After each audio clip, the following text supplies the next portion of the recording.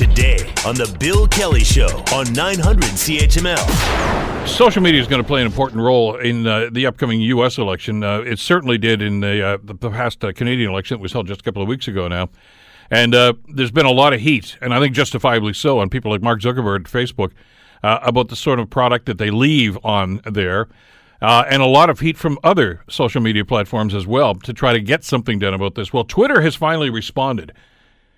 Yesterday, Twitter announced that they will stop accepting political ads. The company's CEO, Jack Dorsey, announced that on Wednesday, said, we made the decision to stop all political advertising on Twitter globally. So that means no matter where there's an election. We believe that political messaging should be earned, not bought, according to Dorsey's tweet. Political message, he went on to say, earns reach when people decide how to follow an account or retweet. Paying for reach removes that decision, forcing highly optimized and targeted political messages on people. Now, we already know when we talk to political operatives that they love that sort of an idea, and they love the fact that it's kind of like open range on social media, because you can target specific groups, you can say whatever you want, and there's very little filtration that goes on with this stuff. Well, Mr. Dorsey at Twitter has said not anymore. We're not going to edit it. We're not just going to allow it. That's the way we're going to get around this. Facebook, quite a different story. Joining us to talk about this is Mark Gordon, a marketer and expert speaker, who we've had many, many times on to talk about the impact of social media. Mark, how are you doing? Good to have you on again today. Good morning, Bill. Nice to be here. You surprised by the Twitter announcement? Yes and no. I guess my biggest surprise is I'm surprised they did it, but I'm not surprised in how he did it. It is a wonderful form of spin doctoring, in my opinion. Explain. Well, he's seen what's going on with Facebook and the amount of trouble they're getting into. I mean, they have their own staff revolting against the management and Mark Zuckerberg, saying, these kinds of political ads are basically abusing the system. They're influencing people in a way that is inaccurate. Fake news, so to speak, is being broadcast. Special interest groups are posting facts that are incorrect. And for Twitter to see this going on, and Jack Dorsey has to ask himself, okay, do I want to go through the effort of filtering everything, or is it worth it for me just to say no? And based on the fact that Twitter has not turned a profit ever, his stock is flat, it's at like a 7-month low, he has to think, does he want any more bad press? And he sees the amount of bad press Facebook's getting for all of this. I think he's just chosen to walk away and say, you know what, it's better to have no part of it than to try to have a small part of it. And, I believe it's an effort really to avoid having his stock price go down further due to bad press. Is this an effort then to be good cop, bad cop with, when you juxtapose what they're doing with what Facebook is continuing to do? Well, he's done a nice job of positioning himself as taking the moral high ground, which I think to a degree makes Facebook look even worse. But I think, when you dig a little deeper, you'll see that really his motivating factor is just to not get any more, bad news, to get the company in trouble, so to speak, in the eyes of the public, as Facebook has, and perhaps further lower or impact his stock price. I'm looking at some of the political comments and the reaction to this. Now, it's fascinating. Brad Parscale, who is Trump's campaign manager, said Twitter's move is a very dumb decision for their stockholders. I'm not so sure if it's a dumb decision for the stockholders. I mean, as you said, there's no financial gain in this for Twitter, is there? Well, they made very little money. I think in 2018 they just made a few million, in advertising. Which I heard less than $3 million. Yeah, that represents probably less than 5% of their entire earnings in terms of ad revenue. But of course you're going to get political parties who are upset by this. They like the idea of being able to spend whatever amount of money they want and getting their message out there. I mean, who can blame them? But with regards to stockholders, if I was a shareholder in Twitter, I'd be very happy about this, because the last thing I need is a company I have money invested in getting into trouble promoting information which may be inaccurate. So what's the upside for them to do this? And you mentioned money here, and obviously let's not kid ourselves. I think you're absolutely right, Mark. I mean, if these guys were making money hand over fist on this thing, I don't know they'd be making an announcement like this. But Zuckerberg's sticking to his guns. Well, it's interesting because as far as I'm concerned, Twitter hasn't been a social network in over 10 years. I mean, it really is a network, I believe, where everybody on there has an agenda, and they're either promoting themselves, their ideas, their companies, their products, whatever it is, there's always some form of promotion. I think the day of everyone joining hands and singing Kumbaya on Twitter, those days have long passed. But with regards to Facebook, there is sort of that social aspect, and there's a different company philosophy there as well, and that being that people should be able to share whatever they want, and companies should be able to share whatever they want, and if they're willing to pay for it and at least not promote something that is blatantly inaccurate, then they should have the right to do so. So I think Mark Zuckerberg's coming at it from the same perspective that, if a company like Coca-Cola can place an ad on Facebook, then why can't, the Democratic Party, as long as that information is correct? Which, again, what does that really mean? Well, and therein lies the problem. Yeah, because, there have been examples, and even in the past Canadian election here, there were some posts, as you know, about Justin Trudeau that were just blatantly false. They were lies. Zuckerberg refused to take them down, said, I know they're wrong, I know they're incorrect, but I'm not going to do that. I want people to make the decision for themselves. So, he's totally backed off this altogether. So he's not doing any editorializing at all. But is that fair to put what he knows to be incorrect content onto and just leave it there for people to disseminate? Well, what he's chosen to do is to say no political advertising, but he will allow posts and edits and paid content by special interest groups or people who, it's deemed editorial, even though obviously there's a spin to it. So he's kind of drawn that line in the sand. The problem is that line is so blurry nobody can actually find it or identify it. So it's, it's a no-win situation for Mark Zuckerberg, where with regards to Twitter, that's an issue that they're not going to have to deal with at all anymore. So from a sort of a staying out of trouble perspective, from a PR perspective, I think Jack Dorsey did a wonderful move. Stepping back, it's good for business, and positioning himself as taking this, ethical and moral high ground, that also puts him in a good position. And it can only help his company, whereas Mark Zuckerberg, he's going to continue to have to deal with this stuff, especially with the upcoming American election.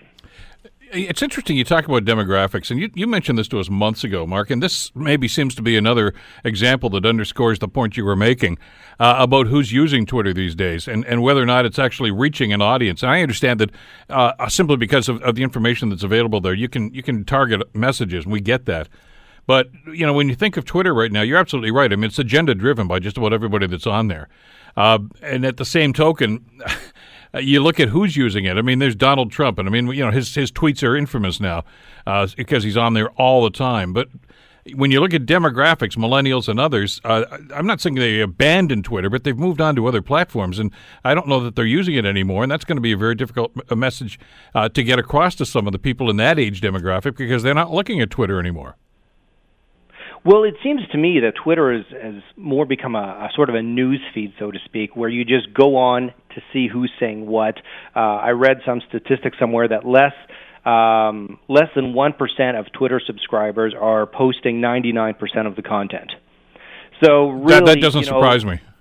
That doesn't surprise me at all. I stopped Twitter. I still have an account, but I haven't posted a tweet in, must be at least 2 or 3 years. It hasn't. I've just moved on to other things. I never liked Twitter from the start, especially in the last few years. It seems to be just a cesspool of hate and criticism, and like we touched on, really an agenda for each person, whether to market themselves or their products or their political party or whatever. So, it's really, to me, it's a giant sounding board where you've got a lot of people talking, and it's up to individuals to choose what they listen to. But is there really that social aspect of it anymore? I don't think so. Which turns everybody's attention to some of the other platforms. As you say, there's Instagram, there's Snapchat for different demographics. But Facebook seems to be consistent. And I know they took a hit, obviously, because of what happened with the election last time, the last U.S. election, and Zuckerberg got raked over the coals by a congressional committee. Although I think about 75% of the people on that committee had no idea exactly how social media works. But nonetheless, I guess they got their talking points from their staff, and they went after this.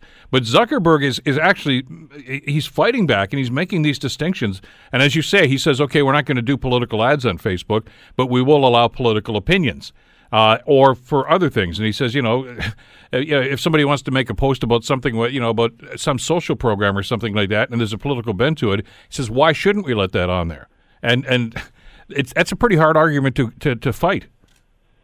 It is, and he's going with the whole social aspect of sharing, and the idea being is that if I have an idea about virtually anything, I should be allowed to share that. That's what kind of the whole concept of being social is sharing ideas. But the where things get a little hairy is when, someone posts something and they present it as simply an idea or an opinion, but there's clearly a slant to it, and they slip in little bits of information, be them true or not, that kind of influences a decision by somebody who is reading it. And that's where there's that gray area, and that's why some of his staff now are revolting against him, saying, look, we understand that you're not going to accept political ads. The problem is you're accepting the ideas of others that have a clear agenda and have the ability to influence people using information which may not be correct. What about the bad guys that were obviously involved? I know Trump doesn't seem to want to believe this, but I mean the Mueller report was pretty clear that the Russians were involved through social media to try to influence that last U.S. election.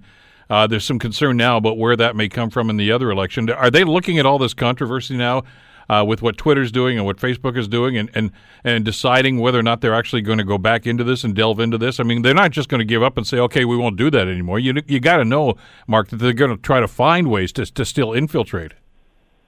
Oh, of course they're going to try to find ways to infiltrate it. And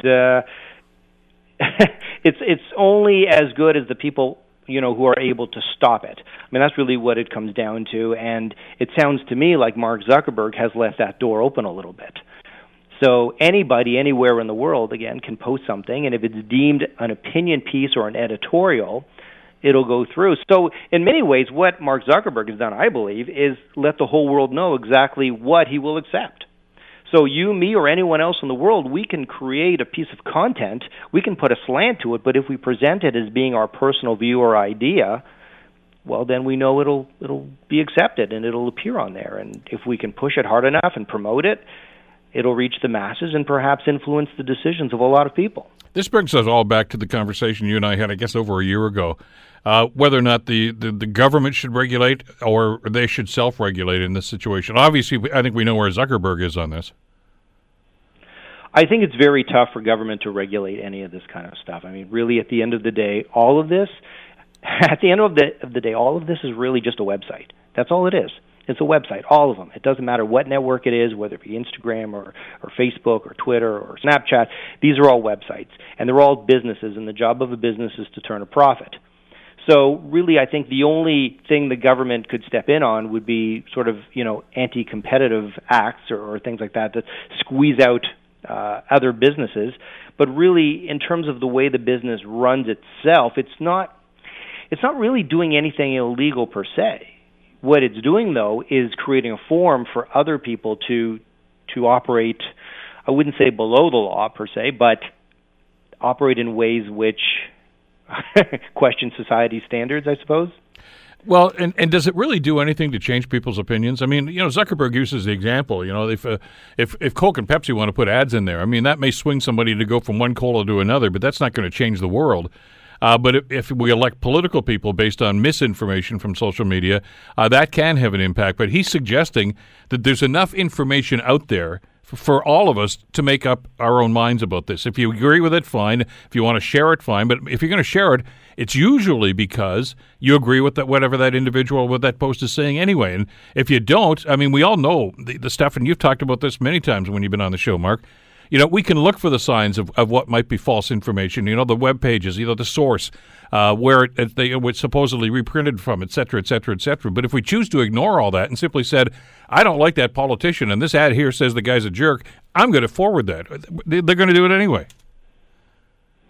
Right. So it's very interesting the way people's absorption of news has changed over the last couple of years. There was a time when we used to turn to the news and we'd see some information given to us and we would process it in our brains and come to our own decision.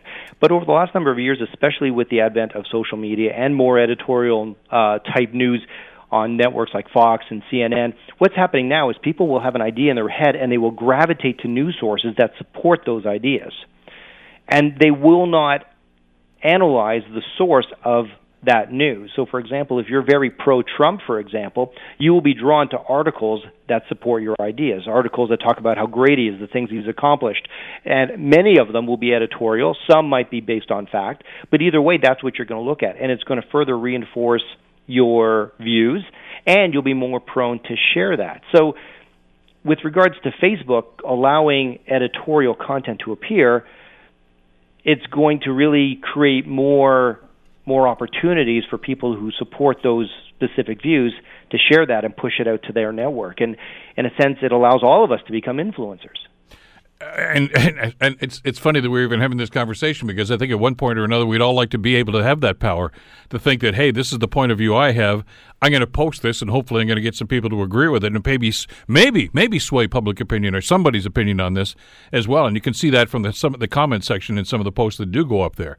It does have an impact. And you're right. If we say, no, we're not going to do this anymore, the people that want that stuff, I guess, Mark, they're going to go looking for it someplace else, because that's what they gravitate to. Absolutely. And you know what? I think it's even more on a micro level. It's not so much as me sharing that article because I want to influence people. In many ways, I would just share that article because I'm feeling really lonely today, and I hope a lot of people like it. Because that'll make me feel good. Well, yeah, okay, that's better than, your pet dressed up in a Halloween costume, I suppose.